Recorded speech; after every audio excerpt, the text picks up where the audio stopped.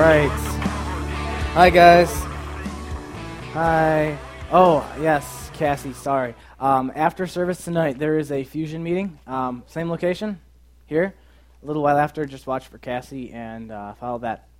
All right, here's what I need. Who's a good catch out there? Ryan, you're a good catch. Go ahead and catch that. Mike, you're a good catch. Go ahead and catch that. Zach, that should probably be good. Beautiful. All right, here's what I need you to do. Go ahead and pass that down the line, and I want you to take two of them. Okay? Take two of them, and then what I want you to do, watch me real quick. See the glue sides? Take them, and flip it like this, and stick it together. So then the two glue sides are facing in, and the two outsides are facing out, and there's no stickiness on either side, and it's glued together on top and bottom. But no. Not glue to glue. Glue to the part, like this. Glue to paper, so it looks like a square when you get done with it. Zach, come up here. Show them. Come here. All right. But. All right, look what Zach's doing real quick, everyone. See what he's doing? No. Come here. He's close. All right. Tiffany gets the chance. Yes. Congratulations, Tiffany. You win the gold ring tonight. I let you try. It's okay. All of us have failures in life, okay? Not as big as that one. All right. That was worse than President Bush, man. Oh, jeez. All right, let's move on. Here's what I want you to do. Before we do anything else. Oh, I almost forgot. Follow that up with everyone getting a pen, which is out in front of us.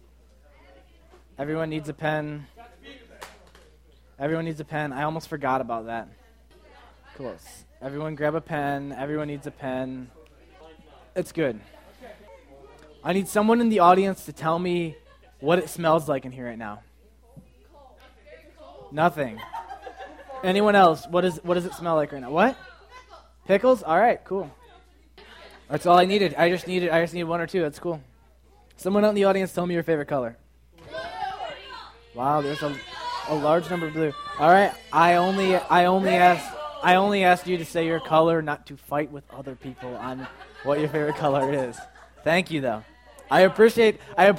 People won't fight for anything, but people will go to tooth and nail about what color is their favorite. That was amazing. I will kill you. It's blue. All right. Everyone's got a pen. Everyone's got a piece of paper. Here's what I want you to do.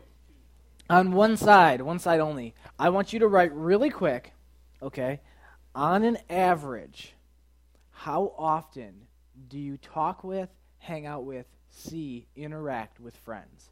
That could be like saying like once a week, every day, and then whatever that number is, whatever that base unit you do is, then you have to usually clarify how many times inside that base unit. Like if you said, I usually talk to my friends every day, then what I want you to do is clarify is, like, if you say that, how often do you do? Like, are you one of those crazy people who text all your friends every single day? Then you'd say, like, I literally probably talk to my friends, like, 50 times a day. Like, tons. Like, we probably have at least, or like you could do by conversation, like say, like, we probably have at least 3 or 4 conversations. Or you could say, I talk all day to my friends. There's people who do that a lot nowadays. But just make a roundabout idea of it, okay? Write it down. It doesn't have to be perfect. You need to say, I don't know if this really completely represents it. It's okay. Write something down that would describe that. I'll give you 1 minute. Any basis. Like if it's, like the smallest base unit is what you want to do. Like you wouldn't want to do a billion times. Write it down on your sheet of paper. Okay.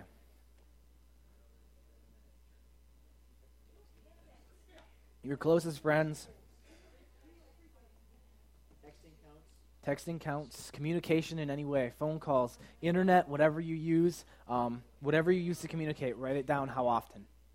Like, honestly, probably me. Like, I communicate with friends on like, not each friend, but I mean, I converse with friends on a daily basis. Probably more than that. I mean, I usually probably at least get 2 or 3 different conversations. I'm with Mike all day long, so I talk to Mike, like, all day. So I guess I could say all day with that. Okay, so you have something, and if you don't, just think about it and continue. I want to tell you a cool old story. There's this guy in the Bible named Jonah, and some of you guys know the story. Some of you guys know part of the story, and some of you guys know all the story because you were here when I taught a lesson on Jonah. If you have time, grab the book and read it. It's a short, very short book in the Bible towards the back of the Old Testament. it is a really good book about this man named Jonah. Here's the story, okay? God goes to him and says that he wants him to go to Nineveh, which is this crazy town that's sinning and is just a wreck. God says that he wants him to go there, and he wants him to pronounce judgment on him, to go there and say, God is sick and tired of what you're doing. He's going to come and he's going to destroy this place if you don't change your mind.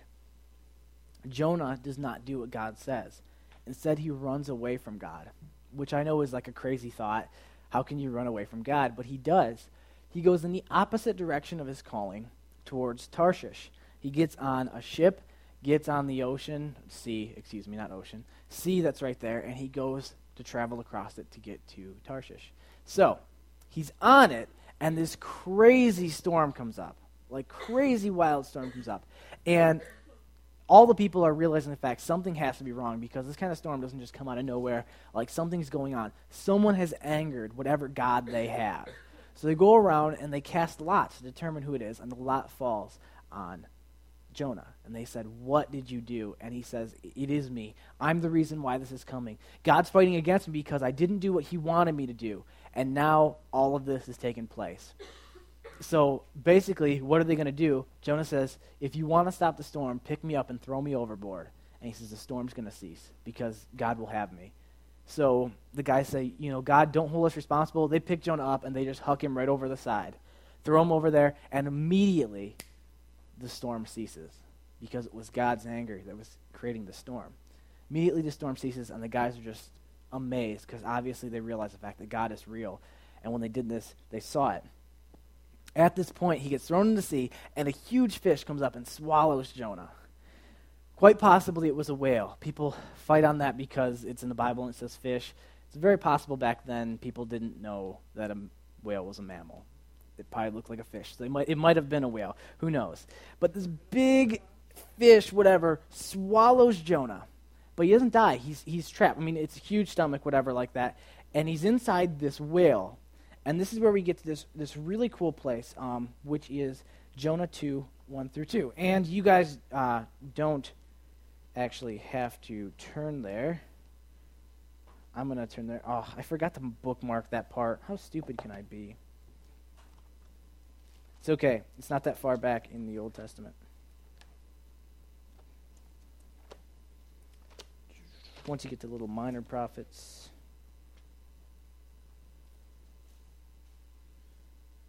Joel, Amos, Jonah. All right. And in 2, 1 through 2, we get this picture. After all this has happened, it says, from inside the fish, Jonah prayed to the Lord his God. He said, in my distress I called to the Lord, and he answered me. From the depths of the grave I called for help, and you listened to my cry. He issues this prayer from inside this huge fish. Now, does the story strike you in any way? Because when I read it, what happens to me is it kind of reminds me of my prayer life. It kind of reminds me of a lot of people's prayer lives. When I think about it, you look at Jonah, who was called of God to go do this, and it took all the way going through running from God, getting caught in a storm, being thrown and left for dead, and then swallowed by a fish where he's probably going to get digested. And at this point, he calls out to God. That it takes this long to get to a point where he's finally willing to converse with God. When I think about that, I'm like, man, sometimes it feels like that in my own life, that it takes a long time of getting beat up before I finally turn to God and be like, hey, what's the deal? And actually converse with him. Maybe not, but it struck me. Maybe it strikes you too. But it really shouldn't be the case. You see, Jonah issues this prayer, and prayer is really, really simple. All prayer is a conversation with God, talking with God. That's really why I wanted to mention this tonight, is because next week we're going to spend a whole night focused on prayer, on talking to God. And you got to have just a baseline of what you're talking about before you do something. So, I mean, whether or not we've been in this game for a long time or whether or not this is day one, when you hear about prayer, it's cool because it's such an integral part of who we are. It's such an integral part of a relationship with God that even if you've been in it forever, there's some small things that you might need to pick up. Even just in doing this message, when I wrote this, I looked at it and I realized there's some things in my own prayer life that I need to change. They don't match up right with this. I could do this better. And this is non-existent in my prayer life. And like realizing that in my own head. So, I mean, think about it and actually put it to yourself. Don't just think this is a message for someone else because I'm a Christian. No, tonight is for you too as well. Why is it hard to pray? Why is it difficult for us? Why does it take all the way to being swallowed by a huge fish before we're ready to actually talk with God? What is it? I think one of the biggest reasons why, especially maybe for people who haven't been in the game quite as long, is that they just don't know what to say. They don't know what to pray about. They don't know, what can I possibly say to God? You know what I mean? Like, people are like, just pray about it. And they're like, what do I say to God? Well, just here's a thought with this, okay? You can praise God. You can tell him that he's awesome. You can give thanksgiving. Everything that you've had in your life, anything that God has given you, you can thank God for.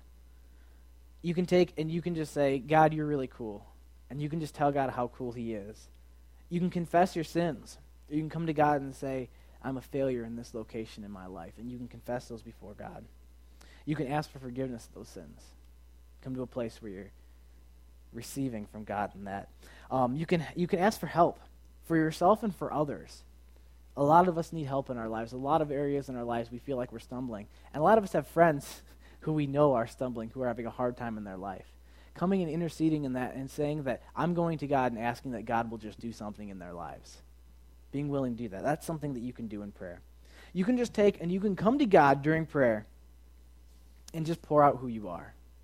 You can come and sit down before God, and you can just sit down and list out all of your fears, all of your aspirations in life, all of your shortcomings, everything that scares you. You can just sit down and you can just tell God that. That's totally cool. Let it come out. You can sit and you can just yield in prayer. You know what that means? Obviously, yielding, like street signs. It means that when you come to a spot, you look and you let someone else go first. In your prayer time, you can just sit down and you can wait for God to say something to you. You can just be silent. You can just sit and wait. That's prayer right there. Being in God's presence, inviting God to be present with you, and then just sitting with him. That can be part of your prayer time. That can be prayer. And just being there. Speaking in tongues or prophesying, we see this in the Bible. The fact that when the Holy Spirit comes on people, they were filled with the Spirit and they would prophesy or speak in tongues because of the Holy Spirit speaking through them. That's an awesome way to pray. The Bible even talks about you can pray with groans. What does that mean? It means that you don't even have to utter words for God to feel and hear your prayers. What it means is that you can sit down with God and you can just have a good old-fashioned crying session. You can sit down because all these problems are in your life, all these things are hard, and you can sit down with God. Instead of crying by yourself, you can sit down and just cry with God, and you can just be who you are. And God hears those prayers through your tears, through your groans, through the hard times when you just sit there, and you can just feel that feeling, that harsh feeling in your spirit where it just hurts. Invite God into that, and he hears those prayers deep down inside your heart. That's prayer. You see, what I mean is that you can pray about anything. You look at the broad spectrum of what that covers, of what that means. Man, there is a whole lot of praying in that, isn't there? Just in some of those, just in sitting down and telling God about me, let's be honest, we're all pretty selfish here. You could sit down and tell God about you for a long time, couldn't you? And just tell God all about who you are and just actually get off your chest who you are. Because I know very few of us have ever told anybody all of who we are. But sit down with God and tell God all of who you are. I've heard a preacher say this before, and I actually really liked it, and I think it's true too. And he says, you speak to God whatever you're feeling at that moment. And he says, what I mean is this. He says, if there's someone in the crowd right now who doesn't know God, pray and tell God you don't know him. Speak to God and say, I do not know you. I don't even believe in you right now. Tell God that. Communicate with him. He says, if you're at a place where you're literally, maybe you had faith and you don't, and you are angry at God, sit down with God and tell him, you know what, I don't like you anymore. You make me angry. But he says, don't ever stop talking to God. Even if it's that, even if it's sitting down and saying, God, I don't even feel you anymore, I don't even know you anymore, you continue to talk to him because you keep that line of communication open. Whatever it is on your heart, you can speak it to God, and that is your prayer. Second, I think that people are afraid. for a number of reasons. And think about this, or even just kind of put them as things in your mind. Why are we afraid of praying? Very often it's because we feel unworthy. When we think about prayer, I mean, we just watched like the thing on with Louis Giglio, right, about who God is, and we read about this amazing God.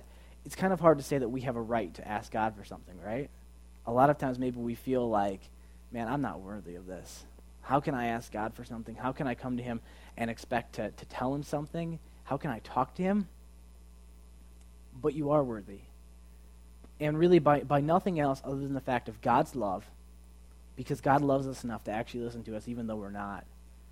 And because if you're a Christian, it says that Jesus Christ's blood covers us. And when we stand before God, he no longer sees those sins. We stand perfect in front of him, worthy of talking to God, even though he is perfect, because our sins have been washed away, and we stand perfect. You guys ever think about that? Like when you come to God, like a lot of times we spend a lot of time in our prayer confessing, saying, God, forgive me of this, forgive me of this.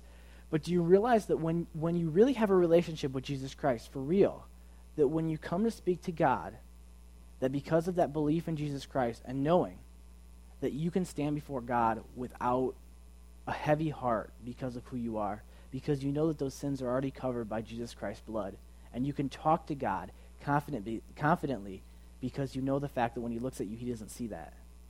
He sees who you really are, which is a sinner saved by grace, by Jesus Christ, that he sees something perfect. I think second with fear is the fact that people don't think that God can accomplish what they're going to ask or what they're going to say. And people are scared to pray something because they don't want to see it not happen. You know what I mean? They're afraid to ask for something because they're afraid it's not going to happen. They're afraid that God isn't going to do it. Well, here's the deal. Like I said, you saw that video last week. Is God big enough to do it? Yeah. Wow. If you guys watch that video, if you haven't, like I said, see it, God is a very, very big God. When I watched that video of Louis Giglio, what's amazing is how small it makes you feel. And then obviously when he brings it back around is how large it makes you feel in God's eyes. But I mean, of how big of a God we're talking about. We're not talking about some pansy God. I mean, we're talking about like the God of the Bible where we see people would come together. There's a part with, I can never remember if it's Elijah or Elisha. I'll be completely honest with you. Except for the fact I know that it was Elisha who called the mother bears to eat the little kids that were yelling at him, which is a really funny story. But I believe it's Elijah, if I remember right, has this competition at Mount Carmel. And what he does is all these people who believe in this other God, he takes and calls them out, and he says, you know what? If your God's so big, come here and prepare an altar, and you task your God. You ask your God to come and call down fire and burn it. And he says, you know what? I'll do the same thing. And they come and they pray and pray and pray and pray. And he's laughing at them because he realizes that their God has no power. Their God is a God of carved sticks and stones, that he has nothing. And he takes and he builds the altar and he lays it on there. But then because God is so darn cool, and because he knows that, he takes and he says, now go get water and dump it all over what's supposed to burn. Drench it, sop it full of water. And he stops, and with one prayer, he asks God to come, and it ignites in fire and burns up. We serve an amazingly strong God. Not too weak to answer that prayer. Not too weak. The other thing, God doesn't always say yes with that. Just because God is big doesn't mean that anything you ask, he's going to say yes to. That's part of what we're talking about here. God might say, wait. He might say no. But God is big enough to solve and to answer those prayers. He can accomplish anything. And maybe the fact a lot of times people are fearful because they don't think that even if God is big enough, he isn't willing to help me. That's a really common one too. People say, God is big, but I don't think he cares. I don't think that he'll honestly do this.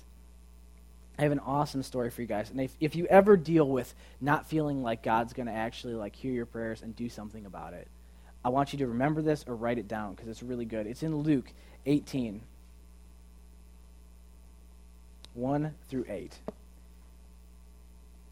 This is what it says. Jesus is telling a story.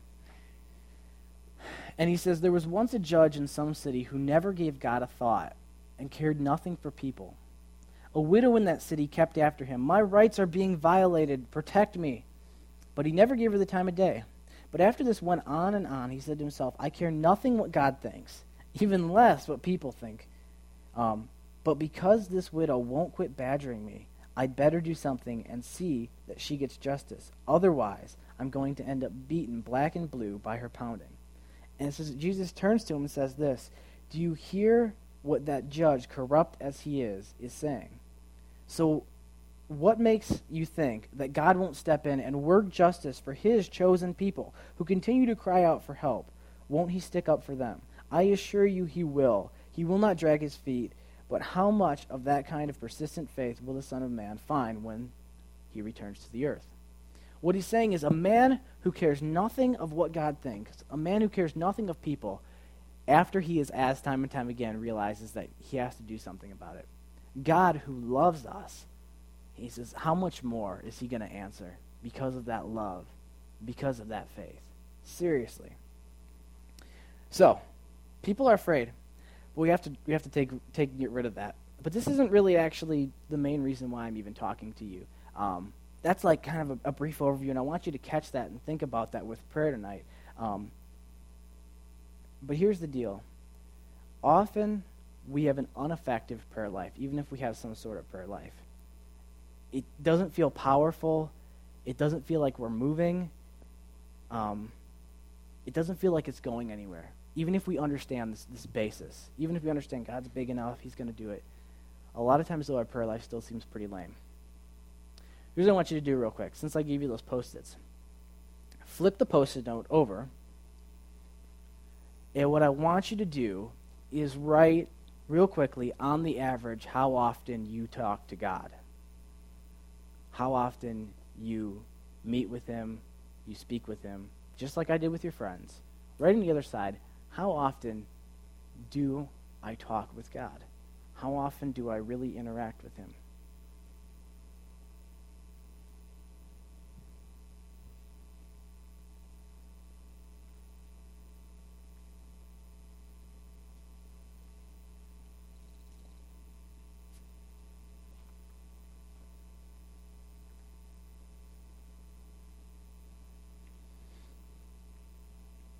Now, as we have this dual-sided yellow square that we can flip back and forth, I noticed in my own right away that my friends one was bigger than my God one. I talked to more friends more often than I talked to God when I flipped it on the other side. Because I even looked at it and I thought, I talk to God every day, but then I looked at it and said, how much do I talk to my friends every day, and how much do I talk to God every day? I realized, wow, I talk to God for like a few minutes maybe. If it's a really good day, maybe, spend some time actually chatting with him. But how much time do I spend talking to friends? Maybe some of you guys, you look at it and say, no, I spend a lot more time with God. It can mean two things. Either one, you don't have friends. Start hanging out with more friends. There's great people here. Get closer to them. Or two, that's good, but let's level up the comparison real quick, okay? How much time do we spend talking and getting to know friends compared to getting to know the God who saved our souls, who covered our sins, and, who took care of everything in our lives? When you put that comparison next to each other, it would seem that you would want to spend a lot more time getting to know God, wouldn't you? Or how much time do we spend asking friends their opinion on stuff? What do you think about this shirt? Do you think I should go back to school this fall? Do you want to go hang out tonight? There's all these different things about what do you feel? What do you think? But how often do we ask what God thinks? How often do we ask what God wants in a situation? What God wants to do? What does God feel about our life? What do they think about this relationship in our life? Do the comparison again. Another person who's just like us, failed, flawed, had a lot of probably mistakes in their life, or God, the creator of earth, the creator of the universe, who has ultimate knowledge.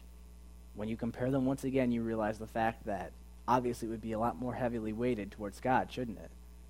You're talking to like the originator of truth.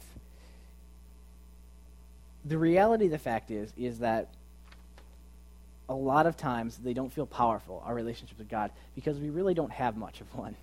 We don't spend much time talking to God. And if we do pray to him, a lot of times our prayers are pretty darn weak. Pretty darn weak. I thought about this, and I thought about what's a description of our prayer life, and just a picture of, man, how we mess this up so much. I thought of this. Very, very often, I think, we try to communicate with God like we communicate with friends nowadays. Here's what I mean. We have the texters. Texting's really cool. It's the new thing, SMS.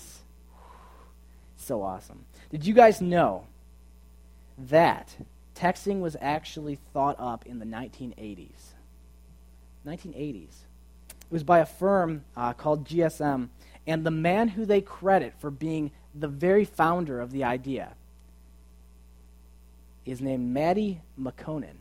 And guess how much he got paid for the very base of idea of SMS? $300. European, that is. 300 euros. Because he was just basically like a small designer inside of this. That's who they credit for like the very initial feeling. GSM in the UK took and turned that, and they worked on it a ton. And the very first text message was sent on the 3rd of December in 1992 from a computer to a mobile phone. And it read, "Merry Christmas." The very first text ever sent. Very interesting, isn't it? By 1995, it launched in the UK. It spread like wildfire. The originators never thought that it would actually be used for consistent communication between people. They could never imagine that. And as of December of 2007, instead of 92, 48 million texts happened in the month of December in 2007. 48 million. Crazy how much that's exploded. A very, very interesting way of communication. Probably the biggest communication of our modern world. Like, that's like the rage is texting. You see that radio stations now are taking requests by text? Such a cool idea. I actually was like, that's really smart. But we communicate through text all the time. It's communication of really our new generation. It's secretive. It's like being a spy. You can send a message. No one knows. It's very useful. It's short and to the point, though. Very, very often we use these crazy little condensed words, like using to instead of to, or you instead of you. Or we use these crazy combinations of letters to form out words because they're text and they're supposed to be short and fast. Very, very often, though, they're vague. They don't spell out the whole picture. And very often as well, they are low on personality. Very low on personality. All we basically have is exclamation points in all caps. That's basically your two venues of really showing excitement when you're texting. Smiley faces. Smiley faces. Okay. I have never done a smiley face, and I doubt I ever will. They sicken me. But anyways, they're low on personality. They're a fast means of communication. A lot of times they take very little effort. You know what I mean? Like, we'll just like send a thing like, "Hey, how are you doing?" And someone will be like, "Doing good," and you're like, "Cool. Wow, that was a great conversation." It was like spellbinding to be able to do that. The reality of the fact is that people try to text God. People try to text God with their prayers. They try to use a very, very short, very, very vague, and with very little emotion. And that's how their prayer life is with God. One or two quick sentences. "God, why don't you help me with this test?" That's my prayer for the day. It's short, sweet, to the point. And they just fire it off, and just like a text, you just shoot it off, and I mean, like, as soon as the text leaves, like, you don't even think of it. Like, it's nothing. And that's what people pray to God. Is it no wonder that obviously their prayer life is not that amazing? Even if you had a relationship with a friend and all you did was text. I mean, probably people do. I shouldn't say that because I probably hurt someone's feelings. But it's true. Is a relationship going to get that deep? Seriously, like texting. And people try to communicate with God in that mean. Texting prayers. And it doesn't work. People try to use the phone, okay? The phone is an amazing invention. It is like, that's like the communication of the last era, the telephone. Although I was thinking about it when I was thinking about the telephone, can you imagine the first time someone got to use a telephone? Like, that's amazing. To be able to connect and hear someone who you love, hear their voice on the other end. That's pretty awesome. The telephone, of course, was created by Alexander Graham Bell. If you guys probably growing up in science class, they probably taught you about Alexander Graham Bell. Probably most of you guys don't know that a guy named Elisha Gray created the telephone at the exact same time. They finished literally at the same month, same time, and they both went to the patent office only hours apart, but Graham Bell got there first and got the patent for the telephone. Isn't that amazing? Hours separated who we learned as being the creator and who probably got a ton. I'm sure Alexander Graham Bell got a lot of money and a lot of fame because of that. Literally only hours apart. Made in the 1870s because it was a basis off a telegraph. Does anyone know what the very first transmission on the telephone was? What is it? Something to Dr. Watson. Yes, it's Mr. Watson, come here, I want to see you, who was in another room. He sent it across telephone. The very first communication on telephone. Man, it's awesome. Phones can connect us across great distances, and it's amazing to hear someone's voice, isn't it? I mean, like, that's like comfort sometimes, to be able to hear someone who you love. Like, I love, like, at times when I'm away from my mom, it's really cool to be able to call, like, someone you love like that and just hear their voice. Like, there's a connection there. You feel something, right?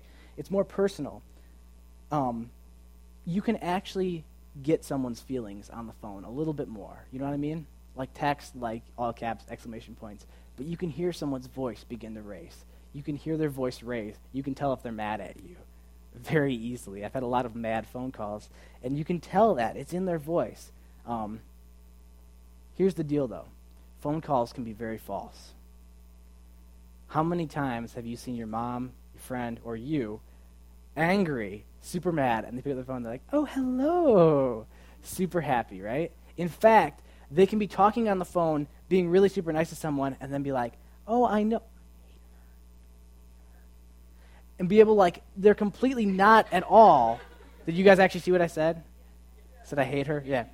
But, like, people do that all the time. How many times do you, like, you'll see somebody and their inflection is completely fake. It is false. The way they put tone they put with it, how they act like they're happy to talk to the person, even though literally, like, how many times does it see is like, look at the thing and they're like, like, I'm so happy to talk to you. People are such liars. They use false inflection to be able to create this. And that's the thing, is even on a telephone, you can hide who you really are. You can put on a false front. You can talk across that. Man, not only that, but nowadays, with cell phones, when's the last time you actually saw someone take a phone call? People don't take a phone call anymore. They talk on the phone while they're doing everything else. You know what I mean? I mean, like, when does anyone actually stop and, like, take a phone call? People are on the phone, driving, on the phone, doing their makeup, on the phone, going to the bathroom, on their phone, whatever they're doing. They don't stop their life anymore with, like, cell phones. People don't stop their life at all when they get a call. In fact, now we got, like, the crazy Bluetooth headsets, so we can put it on, and you don't even have to, like, hold a phone to your head. You just take and tap your headset, and then you can talk to someone. You look like you're crazy walking around the street talking to yourself. But you see, the thing is it's become, even more now with the telephone, very, very non-focused, very, very open. Like I said, people do all this different stuff while they're there. In fact, they're not even present in the phone call. And what I hate about people on the phone is that they're not present in the phone call and they're not present in the world around them. You'll stumble over them. They'll take and stop. Like when you're walking down, like in a group of people, they'll just stop because they said something to someone and people like slam into the back of them. They're not present in the real world or present in the phone call because they're in both. This is what it can be like with our prayer life. We try to have a phone conversation with God. And very often people will come and they will put false inflection in their voice and they will say pretty words to God, but in their heart they do not mean that. In fact, in their heart, like I just said, they might be like, God, I really don't care for you. I'm mad at you right now. But they come and they pray and they're like, God, I thank you for this day. This is the day the Lord has made. They're like all happy. You know, but it's BS. The way they talk to God, the things they say, how they act like they're happy with God, it's not. Maybe even like the process that they take, whatever they say, like it's false. And not only that, but man, especially that second half of what phones become today, how many people actually spend any time focusing God? People pray amidst everything else. like our only prayer time is like, while we're showering, while we're driving our car, while we're doing this. A lot of times it's actually in the midst of even crazier stuff too. Like we're having conversations with people and like thinking like prayers. Like people will be like, "Oh, can you pray for me?" And you're like, "God, I pray for you." And then you're like, "Yeah, I'll pray for you." Not a liar anymore. You know what I mean? But we don't give that real dedication to it. The stopping and saying, "No, I'm actually going to take this and focus on God." People don't do it. Like I said, no wonder why it doesn't feel present, like the conversation doesn't feel great. Perhaps, I think one of the coolest inventions ever, email. Oh, dude, email. Crazy. Invented by Ray Tomlinson in 1971. Ray Tomlinson was in the whole big, when they first created the internet and there was all the connectivity of the major universities and these big supercomputers that took up a whole room, all this crazy stuff. He was on those, and what he realized was, he said, people can send messages to the own computer, like you can put in information that can be read to this computer. Why can't I send it across a network to another computer? Guess how long it took Ray Tomlinson to create the email? He said 6 to 8 hours over the span of 1 week. It was just something he did in between class. He's like, I think I could do it. And he's like, it was an idea just for a hack. He's like, it was just a thought. He's like, so I spent maybe half an hour here, 45 minutes there, an hour late at night, and it was maybe 6 to 8 hours over 1 week. And he says, and I created email. The very first email. And we said, the problem is, he says, when I created it, he's like, I didn't think it would be anything. He says, because there's there's a handful of computers. He says, there's an email is only as good as the clientele that can receive it.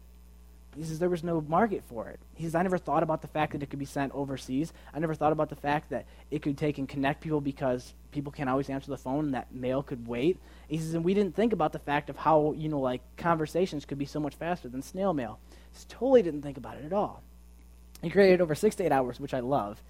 One thing that I think is really cool is they said it's quite possible that our grandkids will go to school and learn about Ray Tomlinson right alongside Alexander Graham Bell. They said, although it took him 6 to 8 hours, it's revolutionized just as much as the telephone has. It's crazy how much has changed in communication. Really interesting to think that maybe our grandkids are going to be sitting in school and they're going to say, who is the guy who created email? And Ray Tomlinson.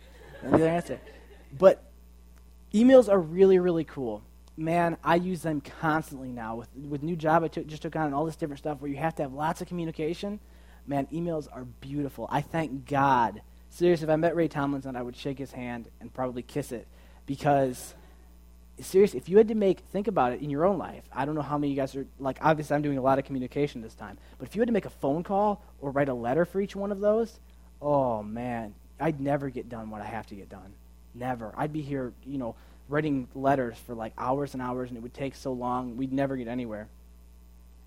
Here's the deal. Emails are effective, they're fast, business loves emails. That is the language of business, is email. Electronic communication where you can write stuff out. It can be info-rich. It can contain tons of information in one email. It can be very laid out. The communication can be complete from top to bottom. Unlike a text where you're sending just a short message, it can contain all of the words that describe what's going on. It can contain detail. It can tell a story. It can paint a picture with words. They can be much longer. They can contain, blueprints for stuff written out, which is awesome. That's why it's so useful. But there's still a lack of communication in the emotional realm. Emails are still really cold. They don't feel warm. They're just words on a page, and it's only up to the interpretation of the other person to read it and to get what you said. The other thing I thought about emails is, man, they are really safe, aren't they? People have communications over online emails that they would never have in real life because people will be emailing somebody I don't know, across the state, and it's someone you totally wouldn't stop and talk to them on the street. Oh, I'm just talking to this 55-year-old, murderer, East Coast, and he's a nice guy though. We just talk on email. And like people honestly would probably be like, "Oh, that's nice." Like to this email, like it's safe. It's you're distant. You could use some fake cover name or whatever like that. There's that disconnection because of electronics. People lay out their prayers like emails. What I mean is this, is that people might put all the information in there. They might say all of the words that come with what they're feeling, everything that they need. They might sit down and remember that list I gave you of all the different things prayer can be, and they might sit down and just go point for point and sit there for hours in prayer to God. But like I said, it can be really cold. It can lack real emotion behind it. There's people who pray like that too. I found myself praying like that before. Very, very cold. Not actually feeling what I'm saying, but just praying like I've had prayer requests before in my life that I've prayed for on a daily basis. And when I say them, I realize that I'm not even really praying for them. I'm just saying the words. God, I pray to you for this. But I didn't mean it because it was just another thing I said because I knew I was supposed to put it in my prayer list. See, it can be cold like that. God didn't ask for us to text him, to phone him, or to email him. That was never his intention. God is a true friend, a real friend. It says that he knew us before we were even born. We can take that from Jeremiah where he talks about the prophet and says that he saw him in the womb and knew the plans he had for him. God says the same for us. He knows us before we're born and knows what our life is going to be like. That's really, really close. That's closer than any of my friends. My friends know me and know about me, but they don't know that much about me. Absolutely not. God doesn't want to be talked to in text, phone, or email. It's no wonder when you look at it, there's shortcomings in these forms of communication. There's shortcomings in our prayer. This is how we pray to God. Instead of texting, calling, or emailing, we need to sit down for a face-to-face. That's what God asks for in our prayers. A face-to-face. Have you ever heard that term? A face-to-face? It's a communication where you're sitting right there with the person, a.k.a. face-to-face. Yes. Face-to-face communication, there is no limit to how many words can be used. There is no limit to what you can say. There's no limit to what body language you can put behind things. There's a lot of times we say stuff, but our body language says something different. There's no limit to what you can impart by your eyes, by your hands, by your smile, by when we communicate face-to-face, there's so much that we can communicate without even using words. Not only that, but unlike emails, you are vulnerable in a face-to-face conversation. There's no lag time.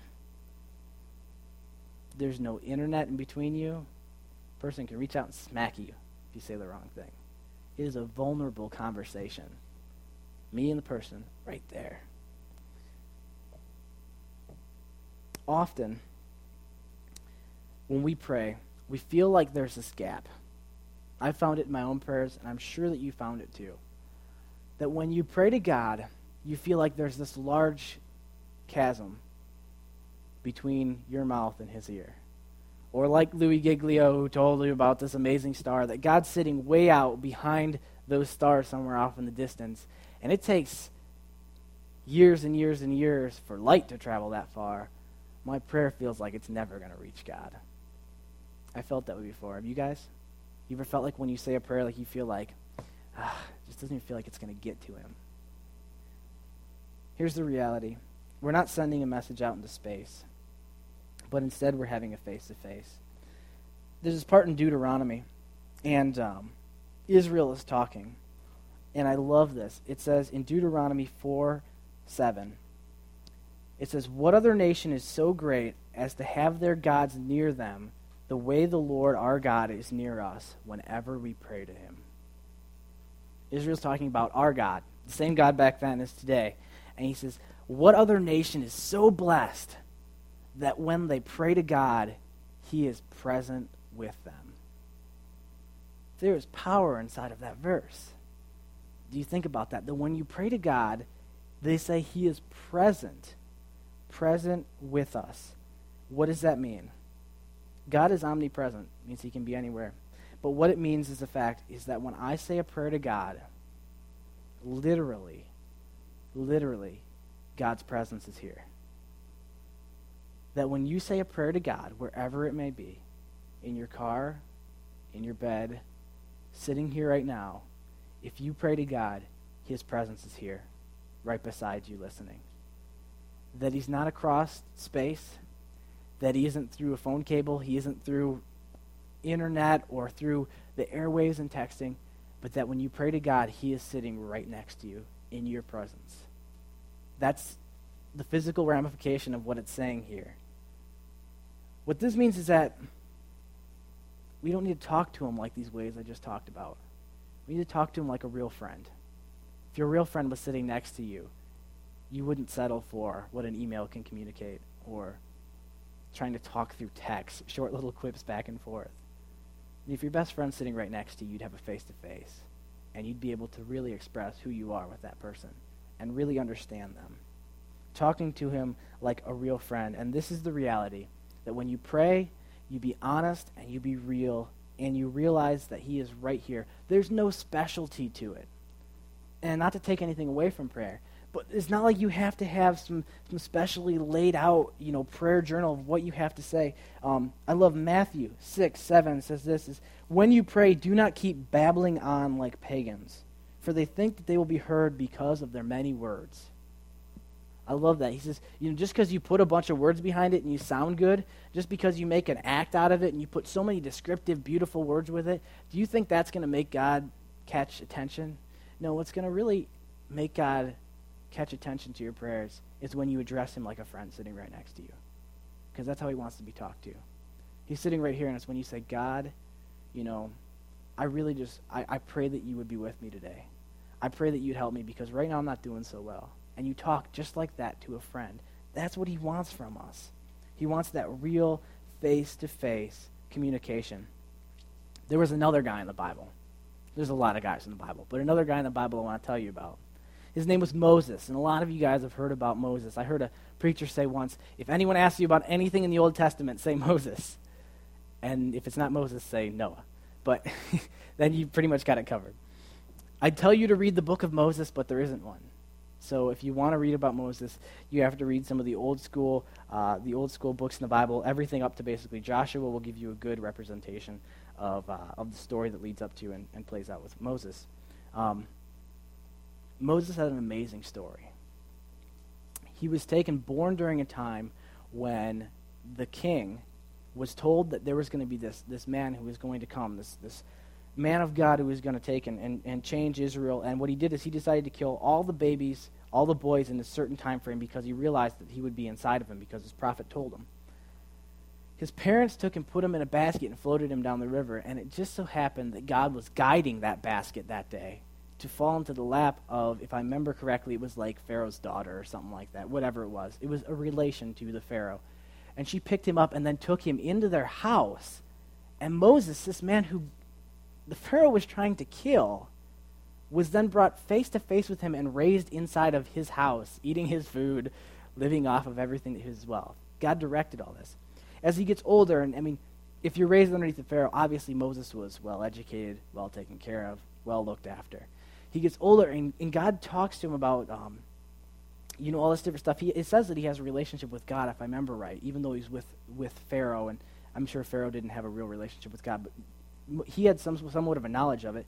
He kills a man, runs off in the desert to hide, and there God finds him. And the story of the burning bush, if you've ever heard that, he looks for a lost sheep, finds this bush that's being burned but is yet not consumed, and it is God's presence, and it tells him to go back and to lead the country of Israel, the people of Israel, out of Egypt into a promised land that he had for him.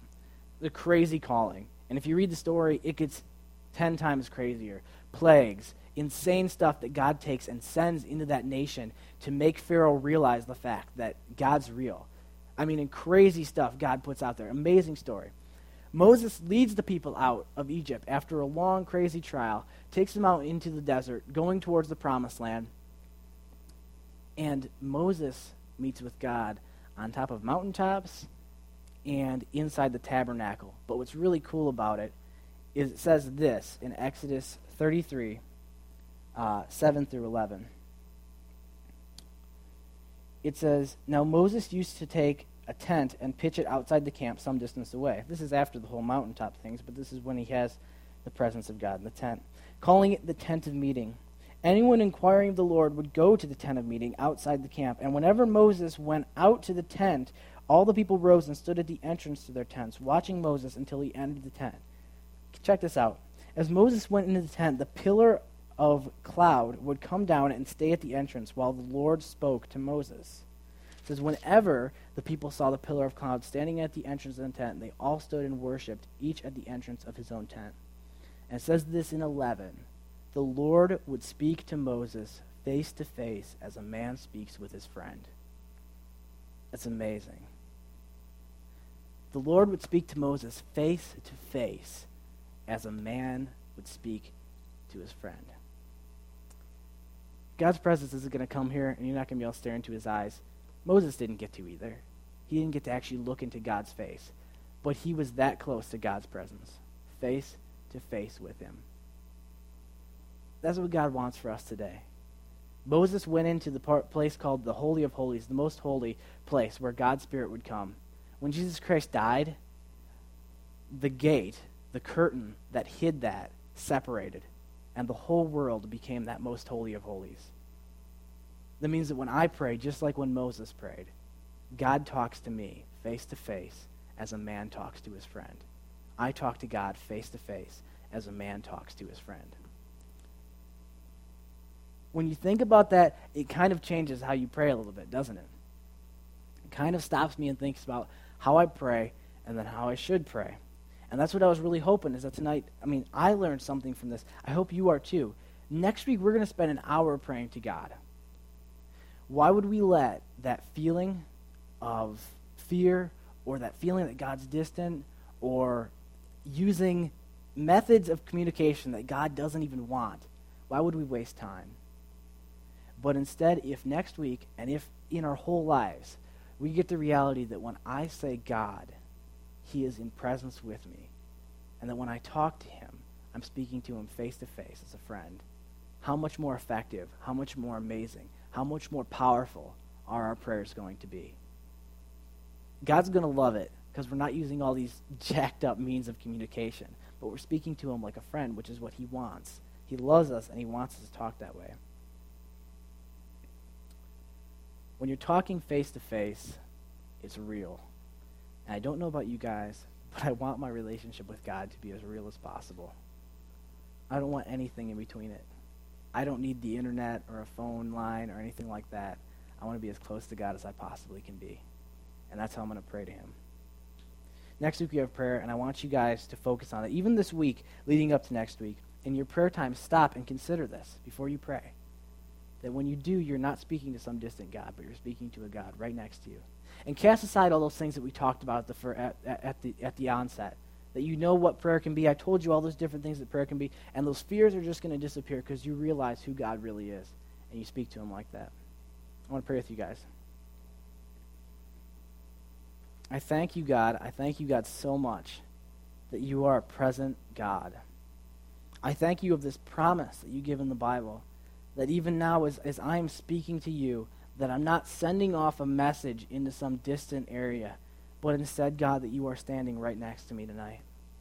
And as I speak, I'm just talking like a friend because I love you and you love me, and that's how we speak. We're not going to use these messed up ways that we found of communication where we take parts away from our talk to you, but instead we're going to talk to you just real, face to face.